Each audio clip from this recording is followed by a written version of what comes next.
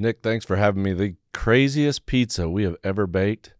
I mean, I got to go with the Kamehameha right now. I mean, it is the hottest pizza, spicy Asian ginger sauce, candied jalapenos, two things that never really came together on a pizza and finally are. But I got to say, look out for the Dirty Cowboy coming soon.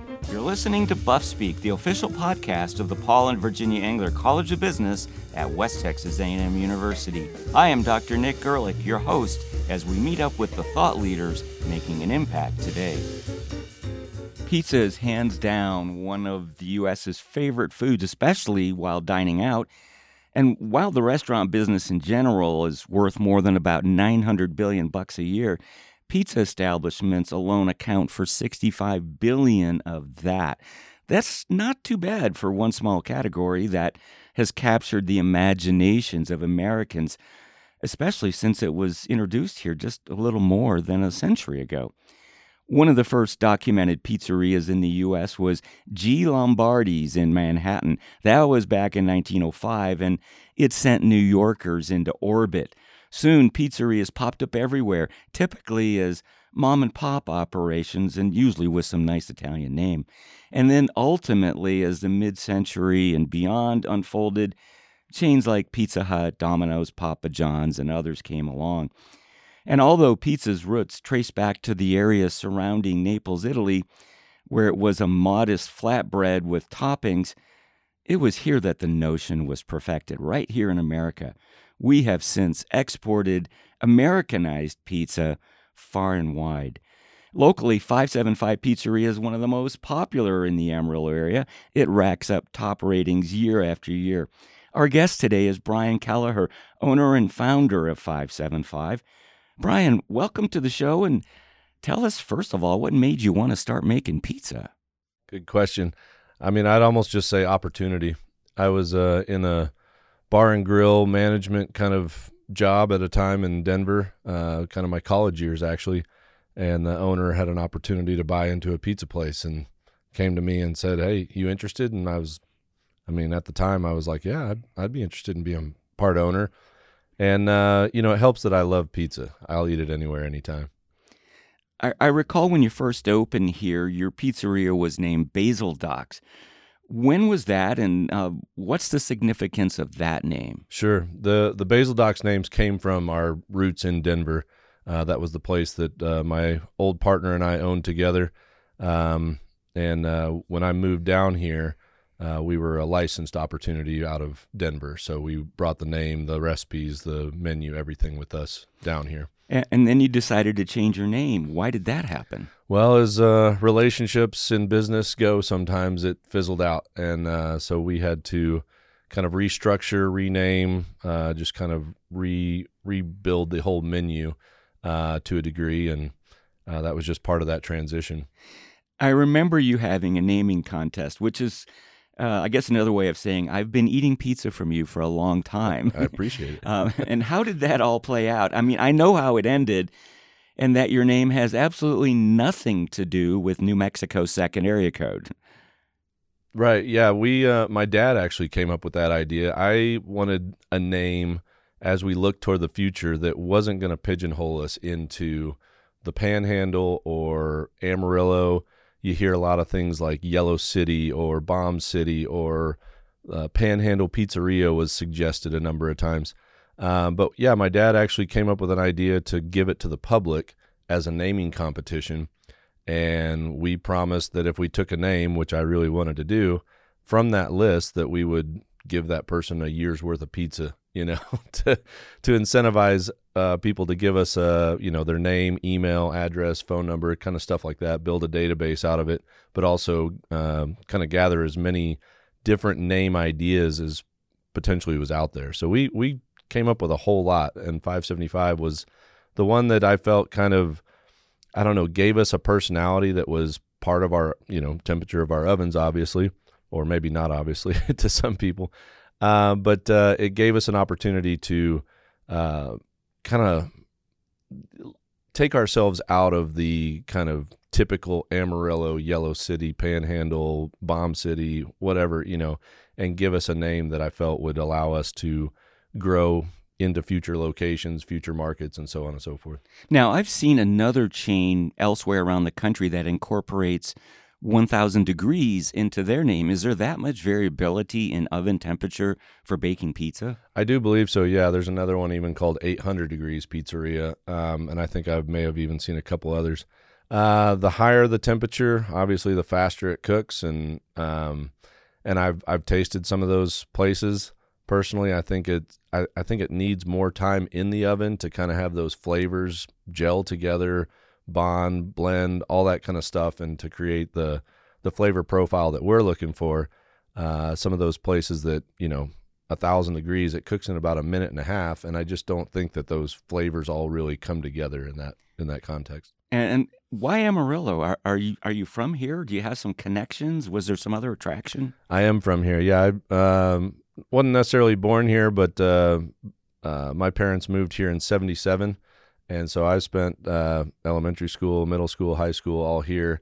And I actually was kind of like, after high school, I'm never coming back to Amarillo. But lo and behold, I followed people back here and decided, hey, there's not a pizza market here that I really know. And it was actually my old partner that convinced me, you know a lot of people in Amarillo. You grew up there, and you've got great roots. Why don't you open a pizza place? And it really wasn't even, crossing my mind as I was planning to move back here that would be something I would do. And without his insistence or his kind of suggestion, I wouldn't have even considered it. But so I'm glad he did. It's created a pretty unique lifestyle since we've done it. So how did you set out to differentiate yourself from all the other pizza shops in Amarillo at that time? And what year was that, by the way? That was 2006. 2006, okay. I'll be honest, at the time when you opened, and I arrived here in '89, 17 years before that, this place was a pizza desert. There wasn't much competition, just bland corporate chains. So what did you do to set yourself apart? Yeah, no, I would agree with you. When I kind of surveyed the landscape, I think Pizza Hut was winning best pizza in Amarillo at the time. I knew right away that we had a recipe. Even when we took it over in Denver, we bought this recipe from a young couple, and we knew it was a pizza that was kind of really untasted, in a major market or even by a whole lot of people. So when I did bring it down here, I knew first and foremost that there was a product that was not being offered here that we had. When we did decide to open, my desire, just kind of growing up and traveling the country, I had family all over the country, brothers and sisters that went to college in far destinations. We always went to like little hole-in-the-wall restaurants, always sought them out, never chains.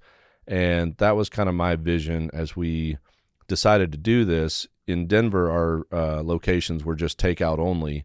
I knew in Amarillo that wasn't going to fly. People aren't really drivers to, pick up food and take it home. We're not like a big city that way. And so I wanted a restaurant destination where people could relax, enjoy themselves, much in the same way as, my remembrance of eating out when we would travel across the country. And so we wanted that kind of cultural experience of sitting down, relaxing, kind of chalkboard menu type atmosphere, rotating beers, and a wine list that was, kind of part of the culture as well. So that was kind of the vision, and I think we carried it off pretty well with the first installment. You guys have definitely raised the bar, but what did it take to educate consumers about what good pizza is really like? That took a long time, and we're reminding ourselves of that as we've opened our next location in Dallas, as we'll get to, I'm sure. We've got a pepperoni that's crispy around the edges. When we came here, people were constantly telling us, your pizza's burnt, We'd be like, well, this is actually the design of the pepperoni. And we also prefer like kind of a crispier crust on the bottom. Again, people would tell us, you've overcooked the pizza. Over time, people became to know that was our signature, our style of doing pizza. We actually call it Connecticut style pizza, where it's kind of a crispier crust, still kind of has a bit of chewiness to it. But the pepperonis to us are what kind of help us stand apart. We slice those pepperonis every day. We're about probably the only pizzeria in America that still does that. I mean, you can buy pepperoni slices very easily from all the distributors, but we just always find that it's the pepperoni slices are always too thick, which will then impart too much grease into the pizza and make it soggy, make it, floppy. And so we slice our pepperoni every day to make sure it's as thin as we can possibly get it. And that's just, I don't know, some of the little bits of our standard that we try to apply every day. Well, it didn't take too many years at your first location over on Civic Circle before you decided you needed a much larger second location. And I remember that first location well because it's kind of small, and we would go there and gladly wait 45 minutes or an hour just for any seat. It didn't have to be at a table. It could be at the bar, anywhere, just to be able to get some of your pizza here. And always worry that we didn't park in the next door bakery spot because we come out and find our car towed or something like Some that. rough memories there, yes. Anyway, you soon found yourself opening up on Hillside, just west of Coulter. How did you select that location?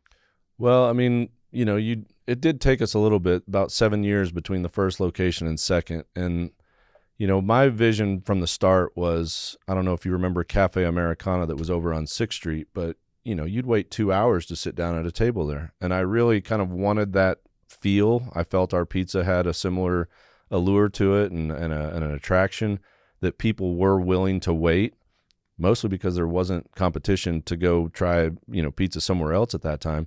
And when we opened the doors, kind of similar deal.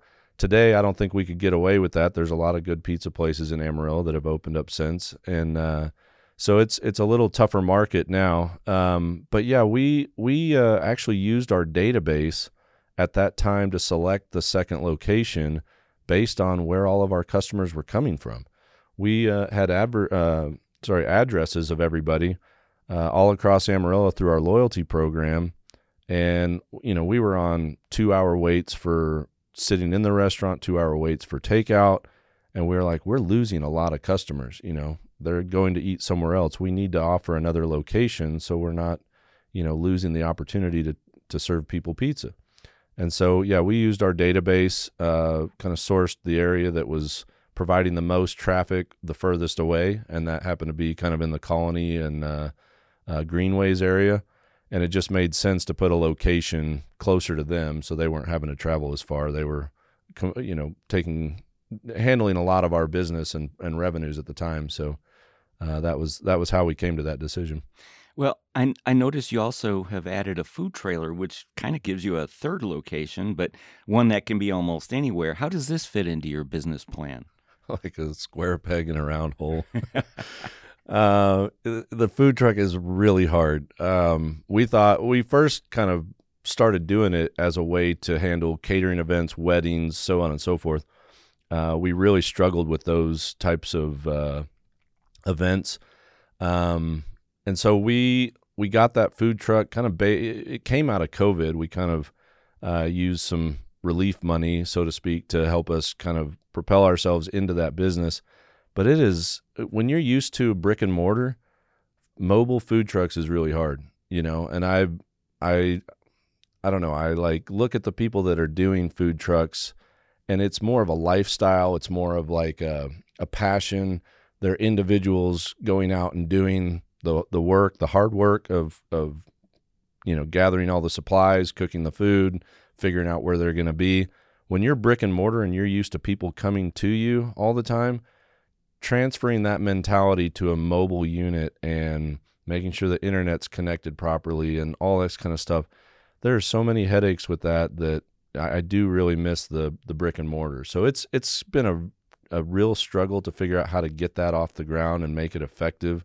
We're also used to labor schedules that are, you've got employees coming in at certain times of the day, week, shifts and all that kind of stuff. With a food truck that's variable, it's hard to have that kind of detailed schedule that the staff knows to kind of rely on and come to expect. And so it's been a challenge to say the least. And that's the exact opposite of one of your nameless competitors who started as a food trailer and then got a brick and mortar establishment. Absolutely. Yeah, no. And I think, they probably experienced some similar transitional challenges. And and they may still also experience some of the balance of how to run one over the other, and vice versa. It's not kind of a simple deal. Some pizza purists will cringe at the idea of adding like a pineapple or other such oddities to their pizza, but you guys have never shrugged from such possibilities. Between the many creative set menu items to the build your own, basically we've got an almost infinite number of ways to have a pizza pie at 575. And some of my favorites, well, I'm thinking of the one with candied almonds, and I like sun-dried tomatoes as well. And what opened your mind to such non-traditional toppings? We kind of started with beer and wine tastings, in the early days of 575, just to offer some unique events and stuff like that. We would conduct beer and wine tastings paired with unique pizzas, and that kind of got us out of our realm of here's what our menu has. And in the beer and wine tastings, we would bring in chefs, we would bring in wineries and stuff like that, and we would figure out how to pair some of their wines or beers with some unique topping combinations that weren't offered in our normal menu. And so it allowed us to play and have a little bit of fun. The staff themselves are constantly coming up with new ways to blend either some of the sauces with some of the meats, as is coming down the pike with this Dirty Cowboy. But I don't know, like candied jalapenos, our staff just started, researching how to make candied jalapenos, boiling them, putting them on a pizza, and the Kamehameha, kind of that spicy Asian ginger sauce with some candied jalapenos, is just a unique flavor profile and unheard of. It's funny though, because I never really wanted to steer too far away from traditional tomato sauce or a white pizza with our olive oil. I just kind of always was of the opinion that we're not going to sell any more pizzas. We're just going to sell different pizzas. So to add all this work into our kitchen to differentiate and diversify the menu is going to be more work on us than it's going to create, more revenues or anything like that. I think there's a little bit of both. It's actually more fun for our staff to kind of have that opportunity to create and to explore and stuff like that. Does it sell more pizzas? Maybe, but we're still, the numbers of pizzas are probably still about the same, but I think it's more fun for our staff to, have that opportunity to explore and get creative. Well, it's that creativity, though, that has allowed the U.S. to export the idea of pizza back to Italy and other places around the world. It's almost like there was this unwritten pizza purity law or something that said thou shalt have red sauce and sausage and pepperoni and mozzarella and things like that. Just like there was, the German beer purity laws from centuries ago. We kind of showed them a thing or two about beer, too. I mean, they never knew what an IPA was until they got some from America where we actually put some flavor into it. And so you guys are doing pretty much the same thing. Yeah, and I've been to the Pizza Expo. I've seen the, Neapolitana certifications that are required to be, selling a certain style of pizza, and the specific flour and tomato sauce and mozzarella that you have to buy in order to be a certified Neapolitana style pizzeria. And that's also something that I was like, I don't really want to be pigeonholed. I like the creativity. I like the opportunity to explore. I like creating uniqueness. And that's even as we try to describe our pizza. We're not Chicago style. We're not New York style. Even Connecticut style, we're a little bit, kind of an artistic version of it, or like a kind of a unique version of it.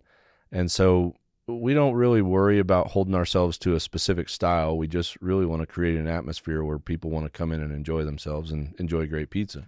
People in different regions, as you noted, do love to claim their style of pizza, and they will claim it to the death that theirs is the best. No trip to Chicago is complete without a visit to Giordano's or Gino's or to New York to have some thin crust. And I noticed you guys have a squeezed bottle of honey on every table.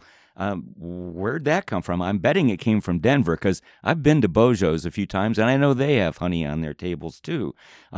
Is there any one right way to make pizza? I don't think so. I mean, you're even seeing stuff like flatbreads and stuff like that are really just, different versions of a pizza. popping up on menus all over the place. But yeah, you mentioned Bojo's and honey. I totally stole that.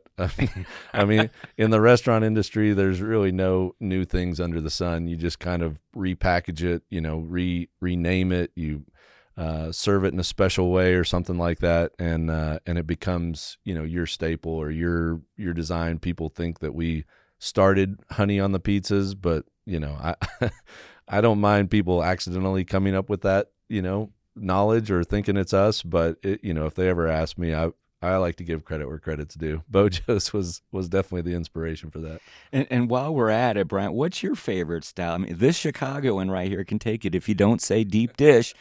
I mean, maybe. I do love a deep dish, but the problem with a deep dish is you can only really have like one slice before you're just full. And I want to eat as many different styles and combinations. I love when people come to my restaurant as friends and family and they're like, you order. And I'm like, well, you got to try all these pizzas. So, I end up eating all those pizzas too.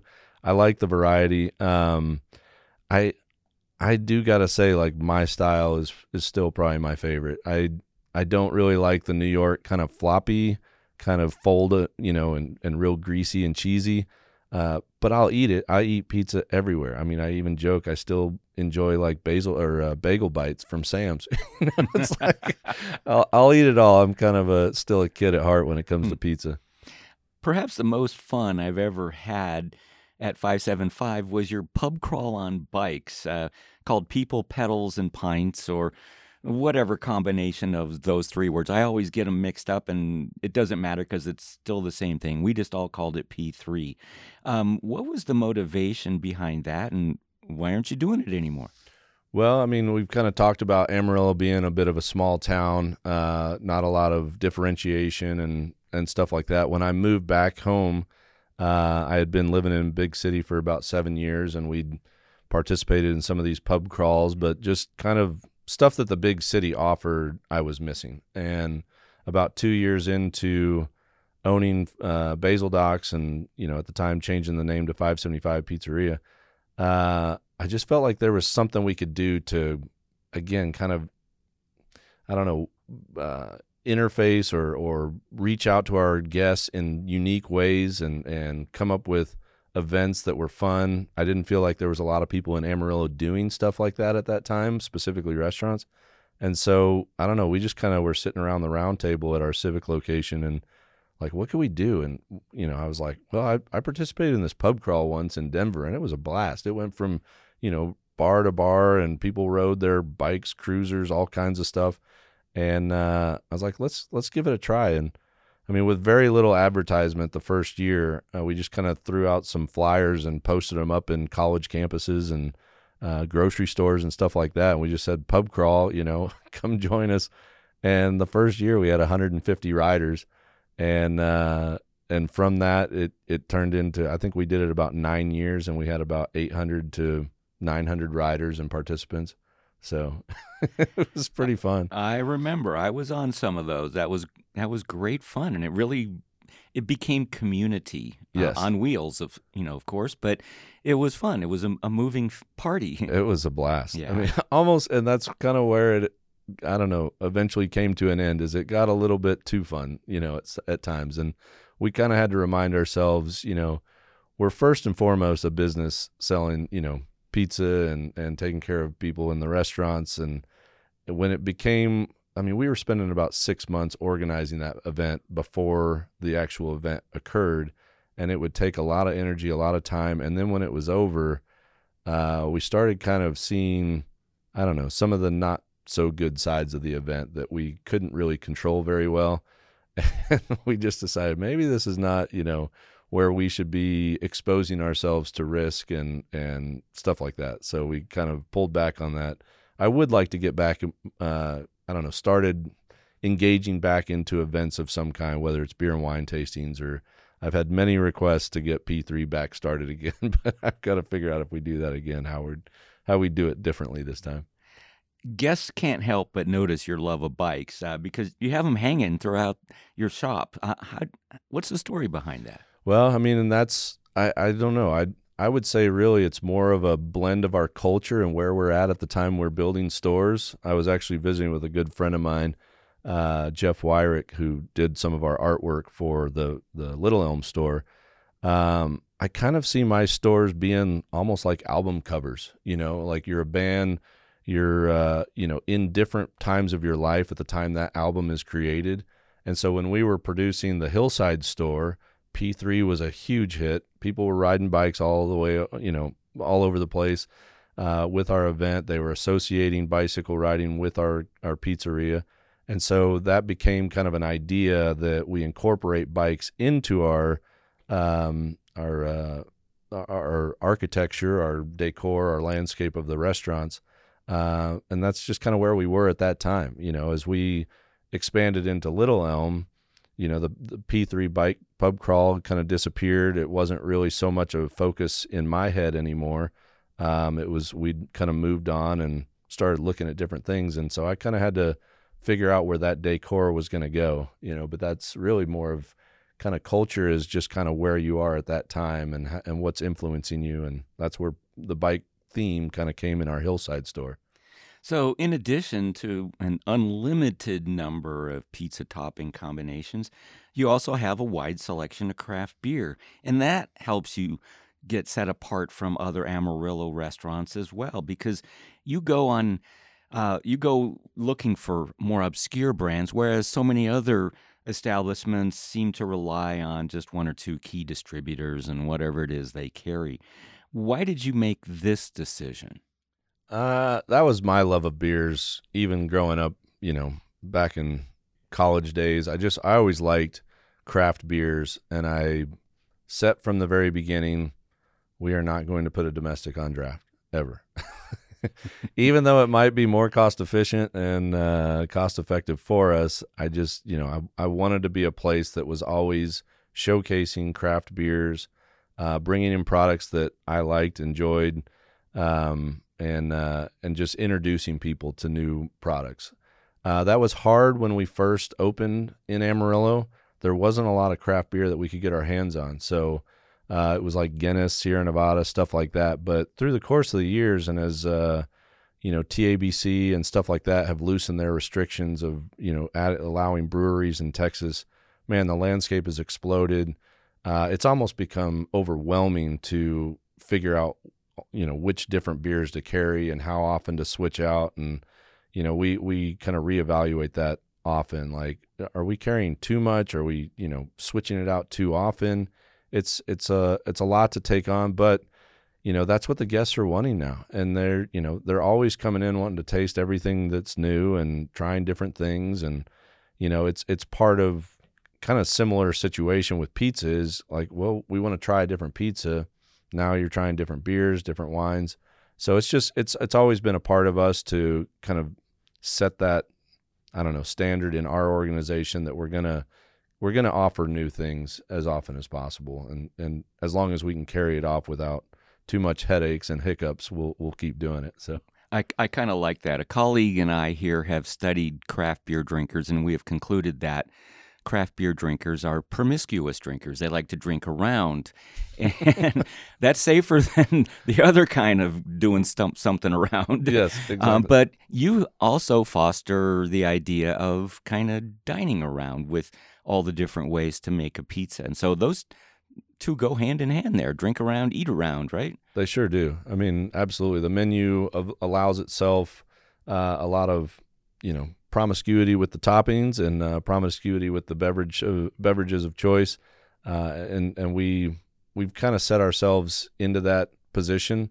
Again, sometimes it's more than we'd like. We're like, man, we got to figure out how to scale this back. I mean, even we've got a secret menu that's just as big as our normal menu, from all the beer and wine tasting pizzas that we created to all the specialty stuff that shows up on our whiteboards. We're like, sometimes we're just like, I don't know how to like tell people about all these pizzas, nor am I sure I really want to, because they're just, when you've got as much turnover as typically a restaurant industry has, having all the employees trained on all the normal menu pizzas plus the secret menu pizzas can be a little bit overwhelming, and that falls into the beer category too. Wait. There's a secret menu? I mean, come on, In-N-Out secret menu is like the worst kept secret in California and wherever they happen to have stores now. What's the story behind this secret menu, and where do I find it? Well, like I said, I mean, it's come from all the different pizzas that we've either had on our menu before or had in beer and wine tastings. I mean, we pretty much carry all the normal topping or all the same toppings that create some of these secret menu pizzas. So they're always available. And that's kind of the challenge is, do we want to like showcase this menu and have it roll out to where people can order off of it when our staff is barely trained on the ones we have on our menu? So it's always kind of a give and take, all right, are we going to create like some Easter egg on our website that, somebody could click on and find, a whole slew of other pizza combinations that aren't on the typical menu? Or do we just continue letting this, promiscuity and exploration of our menu happen organically and let, the customers and our employees themselves continue to just create, out of thin air? And it's a little bit of both. But yeah, we haven't done anything official with a secret menu yet. Next time I'm in, I'm going to ask you about that. Oh, there's so many. I mean, and any good server or bartender that's been with us for a long time, they have their favorites. They know of some of them, and you can ask them, and they'll be like, "Oh yeah, you should try this one." Or a lot of secret menu pizzas too are just variations of an original menu item. As a case in point, like the Charlie Daniels was a great pizza that people loved and got to know well, and it went through its kind of rejuvenation period in the Gnarly Daniels, where we added honey and jalapenos to it, and it blew up so well that it became its own menu item. So all these things just kind of happen through a little bit of organic trial and error and some guests or employees insisting that it needs to be made this way. So what's it like to expand from Amarillo to the big city? We'll find out after the break. The economy always leading in the daily news. It's no secret that there is a shortage of professionals who understand what's going on in this world. The Master of Science in Finance and Economics prepares the next generation of thought leaders who know how to prepare institutions and companies for the great unknown. Whether you seek employment in business, government, or as an instructor, the MSFE will ground you in all the theory and show you how to put it into practice. Demand meets supply at the corner of finance and economics. It's no mistake that our MSFE is consistently rated as one of the strongest in the nation. We're AACSB accredited and among the most elite of business schools around the world. Reach for the stars and do it with a WT MSFE in hand. Waivers are offered for the GMAT. For more information, find us at wtamu.edu/COB or call 806-651-2500. From the Texas Panhandle to the world, we're here to help you reach those stars. The normal progression of things is that businesses start in the bigger cities and eventually find their way to the smaller ones like Amarillo. But in a strange turn of events, Brian and 575 Pizzeria have flipped the tables and opened a new location in Little Elm, Texas, a far north Dallas suburb. How did this come about, Brian? I mean, you just jumped from a metro of about 275,000 people to one with 7.6 million people, which is roughly 28 times bigger than Amarillo. Nick, this was something that kind of fell in our laps to a degree. I had a great employee, great manager by the name of Marissa Bailey. She moved to the Dallas, Fort Worth Metroplex area. She had a few jobs here and there, but she was like, Brian, I'm not finding the culture that we had with 575. Like, what would you think about opening a location in the Dallas area and letting me run it? That was kind of a seed that was planted inside us probably about 5-6 years ago. And Mo and I through a couple years, we tried to, find locations, find opportunities that would fit, our style, look for neighborhoods that would jump out at us. I was still very, very cautious. I'm like, I don't really know how this is going to come together. And so for about 2 years, we kind of would look at a location here or there and just, determine it was not the right fit, not the right time. And at the end of about 2 years, I kind of said, I really have no idea where I want to go. I hadn't put a lot of effort into it. And I also was just kind of very worried about whether we had the capital to do something like that. So I pretty much pulled the plug on the whole thought. And this was right around the start of COVID. Right around that time, we got a proposal from a little town in Dallas-Fort Worth area called Little Elm, nestled between Frisco and Denton on Lake Louisville, that said, hey, we just ate at your restaurant on Civic Circle.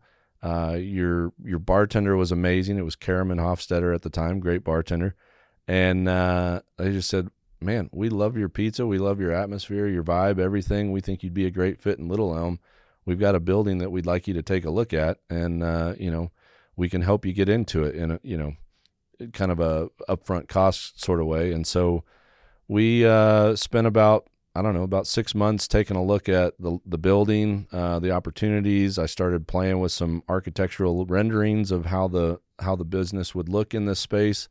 And after about 6 months, we said, I think we're in. Let's figure out how to do this thing. So it was something that kind of fell in our lap, but at the same time, it was something we were kind of, playing around with, tossing around. But it has definitely been a big move, and one I wasn't really sure I was, should be doing at this time but we're here, we're doing it. So Very good. So, but isn't it kind of scary opening a shop in a place like Dallas? I mean, I've heard for years and years that Dallas has the most restaurants per capita of any area in the U.S. And as a sidebar, I've never actually really seen the proof. And I went looking for it last night and couldn't find any proof. It's a well-known rumor, though. And maybe it's because when you drive through any Dallas area street, it's like one restaurant after another after another. I tell my daughter and son-in-law, sarcastically, it's like, you guys are going to starve here. There's nowhere to eat. And it's like they've got hundreds of choices. I mean, how could you possibly fit into a place that has so many places to eat? But then again, I think about, well, the metro is growing by 350 people each and every day. And maybe that makes sense, because more people need more restaurants. And if you could just lay claim to those 350 people on any one given day, that could help you stay in the black. Yeah, absolutely. No, I kind of have similar sentiments when I would drive around Denver or Dallas. I'm like, you could literally eat at a different restaurant for the rest of your life and never hit one twice. It's like there's that many. But I don't know. I mean, we're all creatures of habit. We find our, locations that we like, and we tend to, keep going back there, introduce our friends and family to it. And, we get more, connected to those restaurants that we like. I don't think Dallas is any different than like that. But it is. I mean, it was a scary kind of feeling that we're going into it. I don't know, people would ask me years ago, if I would ever consider doing it. And at the time I was like, no way. Like, it's too big. Like, if we were going to do it, I would only want to be in like far reaching suburbs and, kind of staying on the outskirts and just focusing in on neighborhoods that I felt I could land in. And, I even had, thoughts years and years ago to kind of follow the old Hastings model of be the big fish in a little pond kind of deal. So just go into small towns, places that really only had Pizza Huts or Domino's and stuff like that, and, plop down somewhere like that and be a brand new kind of scene. But yeah, we've definitely bit off a big chunk with the move to Dallas. It is in a kind of a neighborhood, kind of just rooftop neighborhood destination. It's a bit of a tourist destination too. In the summer months, Lake Louisville just explodes with Dallas and Fort Worth residents coming and descending on them. And I think it's going to be a great place for us to introduce the product to people all over the Dallas-Fort Worth area. And I do hope that it springboards into future locations and allow us to expand our brand across a new market. But yeah, the introducing the brand to this market has been, way more challenging than I ever anticipated. So, just curious, do you get many Amarillo and Canyon people shopping at your new store? And for that matter, are they current or former Panhandle residents? I say this because my daughter and son-in-law and I went to the new Portillo's in the Colony a few months ago during their grand opening, and You should have seen all the Chicago sports team jerseys people were wearing. It's like all these homesick Chicagoans who live in the Dallas area who clearly could not find a good hot dog in Dallas, if you can believe that. But they had this affinity for their hometown Portillo's. Have you seen any of that yet? I mean, we're definitely not the size of Chicago, so I don't think we have that many Amarilloans in the Dallas-Fort Worth market. No sod poodles jerseys yet? I mean, I would say we probably have seen one or two, but I was shocked with how many Amarilloans live not just in the Dallas-Fort Worth area, but in the Frisco, Little Elm, Denton, the Colony areas, of all that area. I mean, I run into people all the time. They're like, "Oh yeah, I grew up in Amarillo," or "I've got family in Amarillo. We eat at your pizza place all the time." So it was actually something that we intentionally did, was to try to reach out to all the Amarillo people that we knew either were relatives of family here, or they had moved to Dallas-Fort Worth and kind of expats of Amarillo, living in Dallas-Fort Worth, that could come and eat with us and give us some feedback on our product that they knew from Amarillo, and make sure that we're doing it the way that we should be doing it. And but it was shocking how many Amarilloans were there, and how, I mean, I'd still like to find more, or have them start introducing the product to more and more of their friends. But that's just part of growing into a new market. Is just that the time it's going to take to reach out to everybody. And speaking of that, what are you doing to try to build a new local clientele? Yeah, this is where we're kind of very green and wet behind the ears. We're used to the Amarillo kind of loyalty that we've had forever, and we thought we could just kind of open up there and tell all the Amarillo people that we're finally open, and they would go and spread the word for us and all that kind of stuff. And that hasn't happened as quickly as I was thinking it would.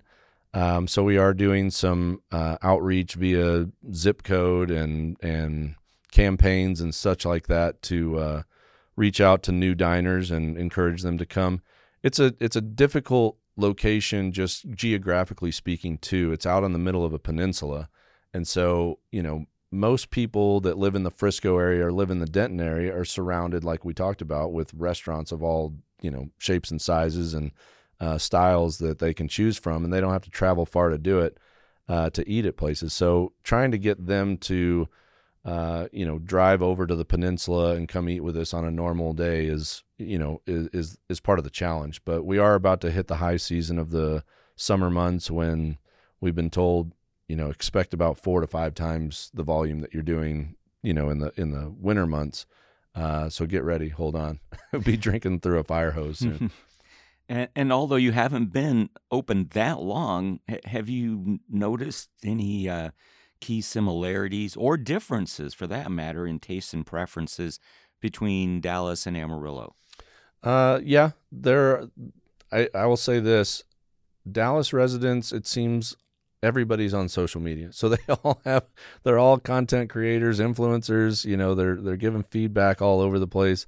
Not so much in Amarillo, so we're a little bit more kind of aware of the social presence that goes on in Dallas. Taste profiles, there's a whole lot more ethnicities there that we're having to make sure that we have menu items and that we're prepared for. And it's weird, right out of the gate, there's a new kind of leader in pizza in the Dallas-Fort Worth area that's not here. Here, it was always our Bender, the meat eaters, and the Omni, which is our kind of supreme. Those two have kind of been the top 2 pizzas in Amarillo for decade plus. In the Little Elm area, it's weird. It's more the vegetarian. The Kamehameha is skyrocketed to the top. I think that may have something to do with menu psychology a little bit more than taste profile, just the way that the menu has been presented there versus how it was here. But there are a whole lot more, styles being made in the Dallas area that are, not as traditional as what we saw in Amarillo. You mentioned to me in a message how much Amarillo influence there is in this new store, from outside to inside. Tell us about this. Yeah, so I mean, I didn't really have a whole lot of familiarity with architects or contractors or anybody like that in the Dallas-Fort Worth area. So our architect here is Mason Rogers from Playa Design. And then we've got a lot of metal work inside the building, and he brought forth Brandon Cope with Cope Innovations, a metal worker here in Amarillo. So he did all that kind of stuff. And then to kind of cap it all off, my friend Jeff Wyrick, he and I were kind of collaborating on graphics for pizza boxes and a few like small odds and ends merchandise type stuff that I'd been kicking around for years. And I saw a pizza box suggestion that he'd thrown out at me, and at the time I was kind of struggling with the decor and the look and feel of what I wanted Little Elm to be. And when I saw this pizza box idea, I was just like, holy cow, that'd be really cool on the wall. What would you think about doing some murals for the restaurant? And he and I kind of got together and talked about it. At the time, Jeff had really only done like some thumbnail images on Facebook for his ping pong tournaments that he always did. So to have him, take a thumbnail size image on Facebook and the art that he would use to create it on Photoshop or Illustrator, whatever he was working with, and blow something up to a gigantic wall size, image, mural, was new to him, new to me. We worked on several ideas. Basically, I just kind of came to him. I said, these are some of my influences throughout the years. I'm big into music and just kind of exploring all kinds of different tastes. And so is he. And we kind of like found that connection. And we're like, what if we did this in murals and put all this stuff on the walls and really gave it kind of a look and feel that was unique and different. And man, I'm just blown away with what he came up with. And to be able to do that work with him and to see a restaurant that came out kind of the vision that I was looking for, but didn't know I was looking for it when we first set out. it just kind of all came together. But yeah, a lot of Amarillo influences, and it was fun to work with all of them. I think that's amazing because basically when a guest comes in, they unknowingly are not only getting a taste of Amarillo pizza, but they're getting a taste of Amarillo professionals too. Absolutely. And it is truly a unique dining experience, and it's very different from your Amarillo locations. My family and I loved every minute of our visit there. We had a blast. Speaking of which, though, did you find any challenges in delivering consistency? Because this is always a problem. Quality control. As we were chatting before we went into the studio, we were talking about the documentary The Founder, about Ray Kroc, and one of his earliest concerns was in franchising was quality control, having the same burger everywhere. Once you expand it to new markets, it's often difficult to oversee every aspect of a business, like what you have back here in Amarillo. How do you juggle all that? Really, I mean, I've been pleasantly surprised, both at the Hillside expansion and the Little Elm expansion, that we've been able to carry off the food quality and consistency very well. I mean, the ovens that I use are the same, and so they don't really change the cook. You have a little differences in elevation and kind of barometric pressure, humidity, which contributes to how the dough is made and all that kind of stuff. But I've got a great team of employees that have worked with me for years that know how to account for those variabilities or variations. And so we the product itself has come off without a hitch, in my opinion. And I've as we brought Amarilloans in to taste the Little Elm experience, they all agreed like this was like eating back home in Amarillo. Like we hit it. Where I'd say we struggle is the quality and consistency of taking care of the guests the same way we do in Amarillo. And that just is part of expansion. I mean, I wouldn't have done this project without having managers that knew our system and knew the 575 way, culture, all that kind of stuff in Little Elm. If Mo and my other manager, Nick O'Brien, weren't part of this, I wouldn't have considered a Dallas move. It wouldn't have been possible for me to train somebody to be that far away and to run it the way we want it run here. But we are finding that guests in Dallas-Fort Worth area aren't necessarily really looking for that kind of walkthrough experience, or at least the managers touching every table and coming by and making sure that everything is dialed in. We just haven't felt that same kind of personal connection that we have here in Amarillo. And that's been hard on us because that's what we want to do. We want to reach out and make sure those relationships are established, not just food and drink and all that kind of stuff are being provided. We want to make connections. And it's kind of taken us a little bit out of our wheelhouse to be okay with just being a restaurant. It's like, no, we really want to strive to be that. And so that's been a bit of a challenge on the quality and consistency side. And then the other side too is like we haven't hit our takeout business in Dallas-Fort Worth area hasn't picked up the way it does in Amarillo. And it's a different dynamic. Everybody there is used to DoorDash and Uber Eats and all that kind of stuff. Here in Amarillo, we've kind of struggled to embrace those third-party delivery services.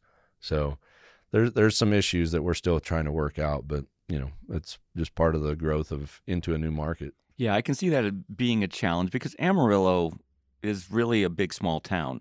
With 275 in the metro area, I can still pop in anywhere, and I see somebody I know. Yes. Whether it's the owner, a server, or a patron, it never fails that I see somebody I know. But in Dallas, not so much. Right. And that's just going to be an artifact of the population. But I have to ask this, and you already alluded to it a little bit a couple minutes ago about maybe more locations, but even before that, in the naming, you decided to go with something that was not geographically bound.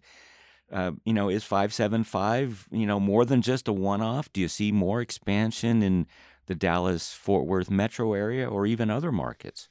I would sure like to. I mean, we've definitely been offered many opportunities in the Canyon area, Lubbock, and those probably would have been more,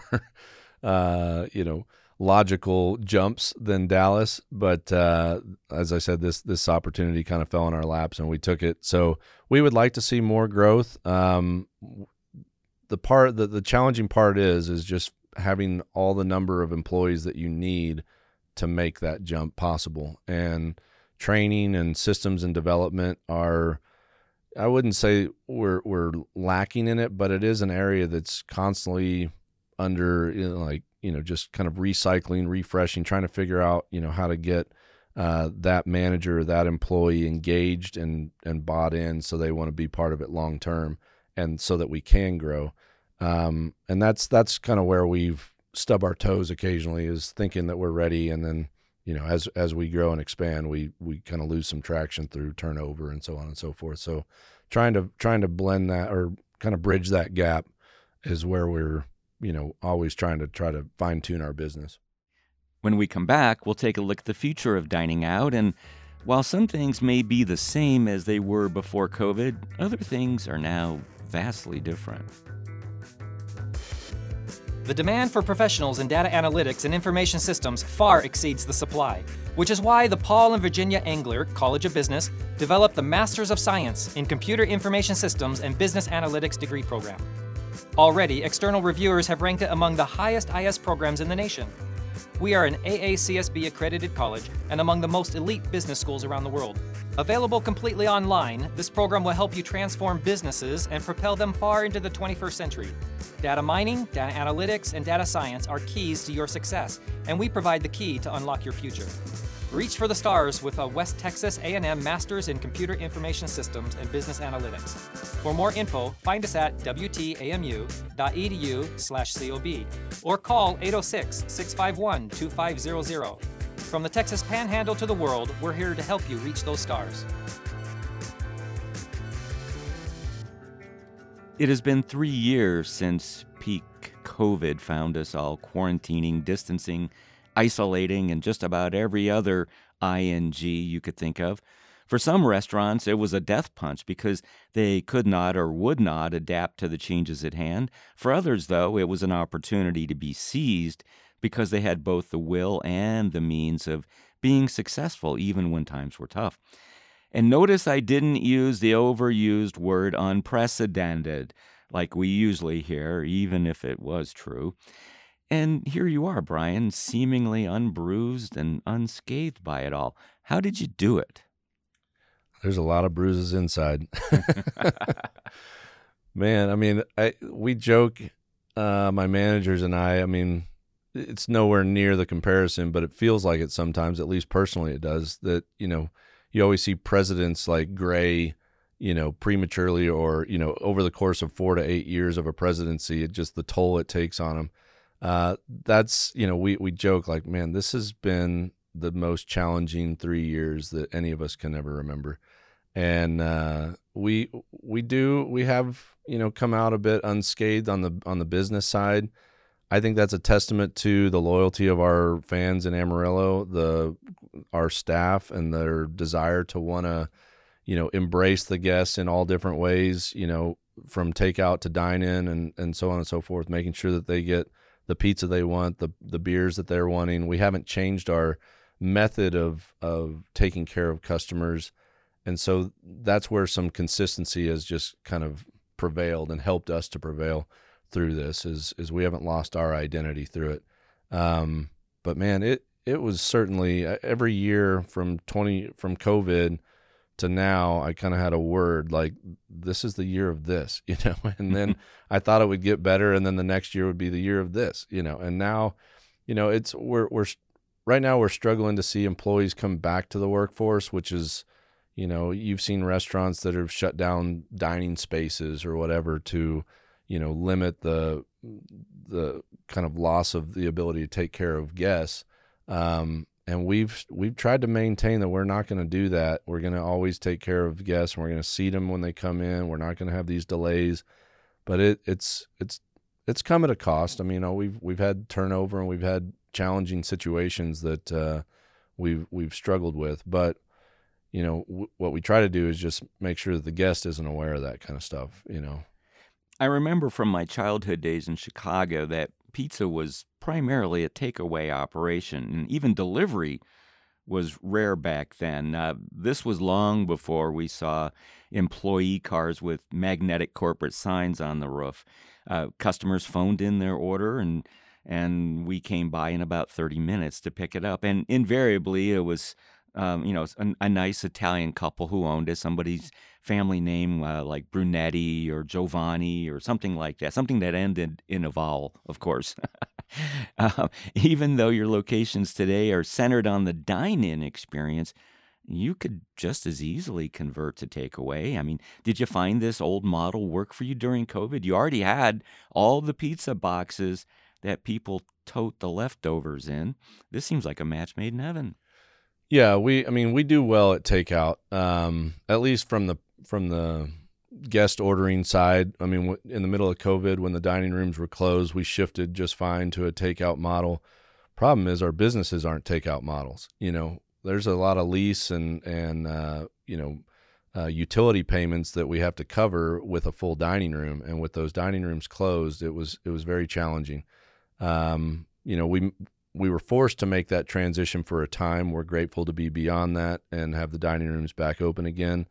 That's our model. I mean, I said from the very beginning, my old partner in the Denver area tried to convince us to do a takeout location in Amarillo. And I was like, that's not my love. Like, I would rather be front and center with the guests, talking to people across the bar, getting to know who they are as they're traveling through from, far destinations, passing through Amarillo, getting to know why they stopped with us, all that kind of stuff. You're not doing that in a takeout location or a delivery location or even a quick kind of fast casual location. Those, I don't know. I wouldn't say they're soulless, but they're just they're processes, And I've always kind of wanted to have more of a connection to our guests and our staff in a way that a dining experience allows itself to kind of have those opportunities. And what about the third-party delivery couriers like DoorDash and Uber Eats? You mentioned that a few minutes ago.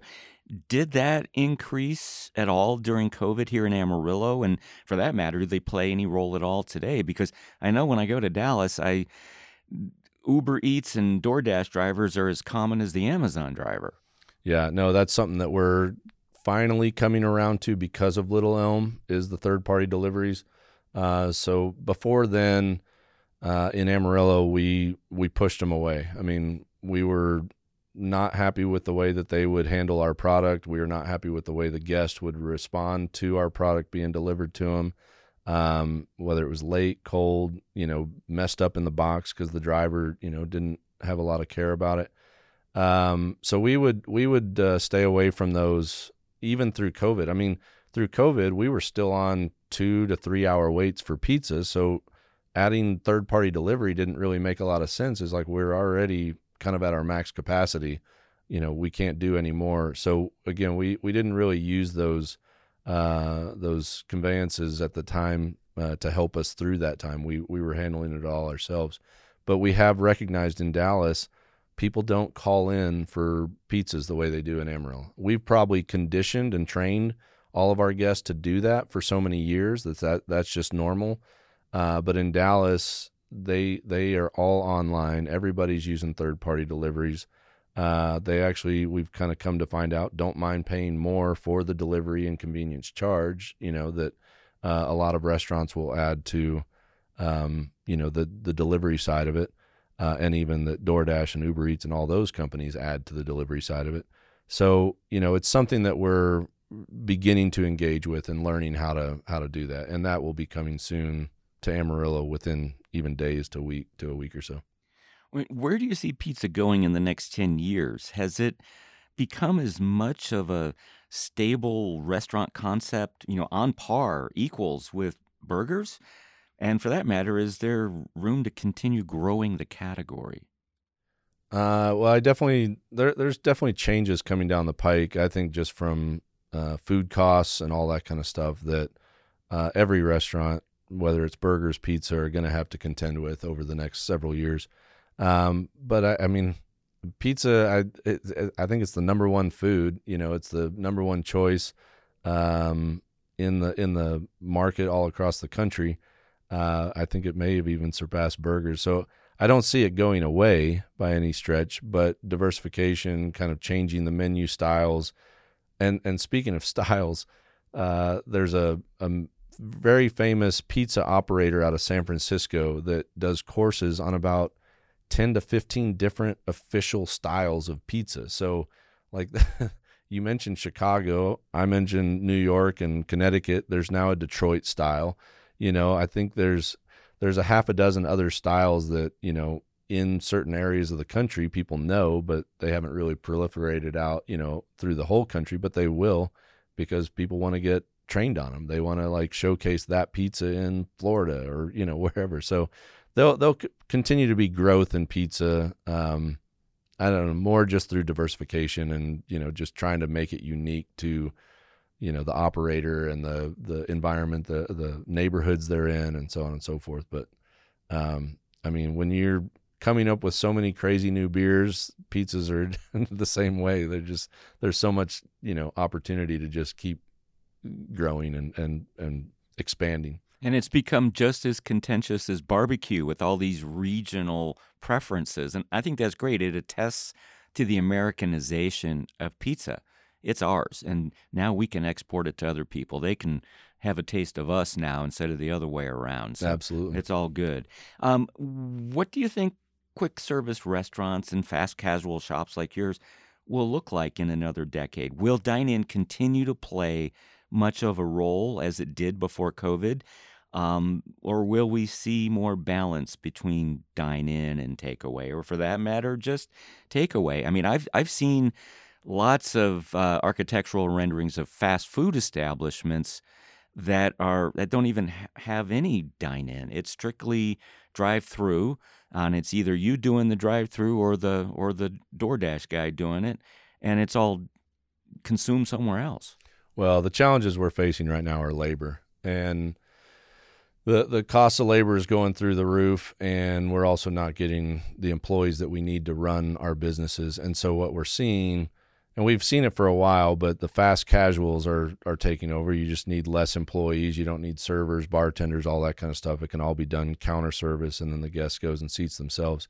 But I think that's going to continue. You're even seeing McDonald's and Wendy's and places like that are having no employees whatsoever. You order from a kiosk and some computer is, pulling the burger or whatever out of whatever cooking element, wrapping it in paper and sliding it out through some robot. It's the challenges are real when it comes to labor, and doing a full service dining room is that much harder with the challenges that we're facing in labor. So I don't want to kind of steer away from that just to kind of fall in with economics, because I think you lose that customer experience, that guest interaction, the relationships that are built. And that's kind of where I set myself in line with wanting to be in the restaurant industry. Is I don't want to just process people. I want to get to know them and be part of the kind of fabric of the neighborhoods and be the place, as I kind of set out even from day one, opening our Civic Circle location. I want to be the place where the boy brings his prom date, before prom. There's engagements happening. There's, people getting down on one knees and proposing in our place. There's rehearsal dinners. There's, we're catering weddings. We want to be that place that, people want to have memories built around, or, we want to be part of their memories of their, life changes and all that kind of stuff. And that's important to us. Finally, what about inflation? I mean, we have to talk about it because we hear about it every day in the news. How has this affected you? I mean, you're no different from anyone else, and you have to pass your cost increases on to consumers just like anybody else.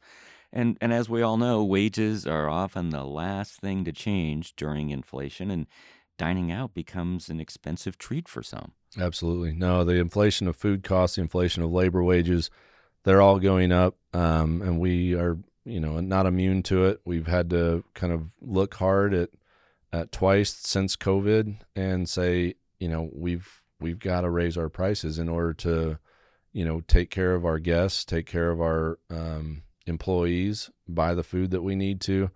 I mean, paper goods were just going through the roof during COVID, and you couldn't help but just to pass those on. We can't absorb those; they're real.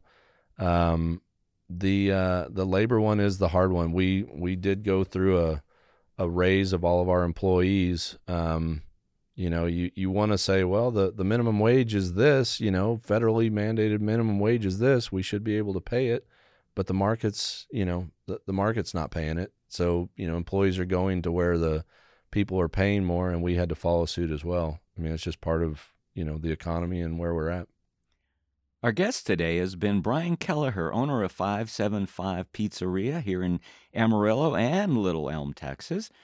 Brian, give us your best shot. Listen, we're in a people business. Every business is a person business. We've got to get to know our people and take care of them. I always like to say, it's a great day for pizza any day. Come join us at 575 Pizzeria. But remember, we're all people in the business, doing business, and people are what make it all work. You've been listening to Buff Speak from the Paul and Virginia Engler College of Business at West Texas A&M University. Our executive producer is Justin Lovell, and Allison Hunter is our associate producer. Our co-editors are Maverick Evans and Paul Torres. Lindsay Bjork is our Director of Marketing and Outreach Initiatives, which includes overseeing Buff Speak. Dr. Jeffrey Babb is Director of Accreditation and is our technical consultant. Finally, Dr. Amjad Abdullah is Dean of the college. You can find us online at wtamu.edu/COB for more information about our programs. Be sure to check out our many academic offerings. Come for the quality, stay for the small classes, affordable tuition, and friendly, approachable professors. And look online at our faculty blog, profspeak.com, for more insights. You can listen to Buff Speak on your favorite podcast portal, as well as on our website, buffspeak.biz. And if you like what you've been hearing, don't be afraid to share us with your friends, colleagues, and family. Word of mouth has always been the best form of advertising. Until next time, love one another. For the Paul and Virginia Engler College of Business at West Texas A&M University, I am Dr. Nick Gerlich. And as always, go Buffs!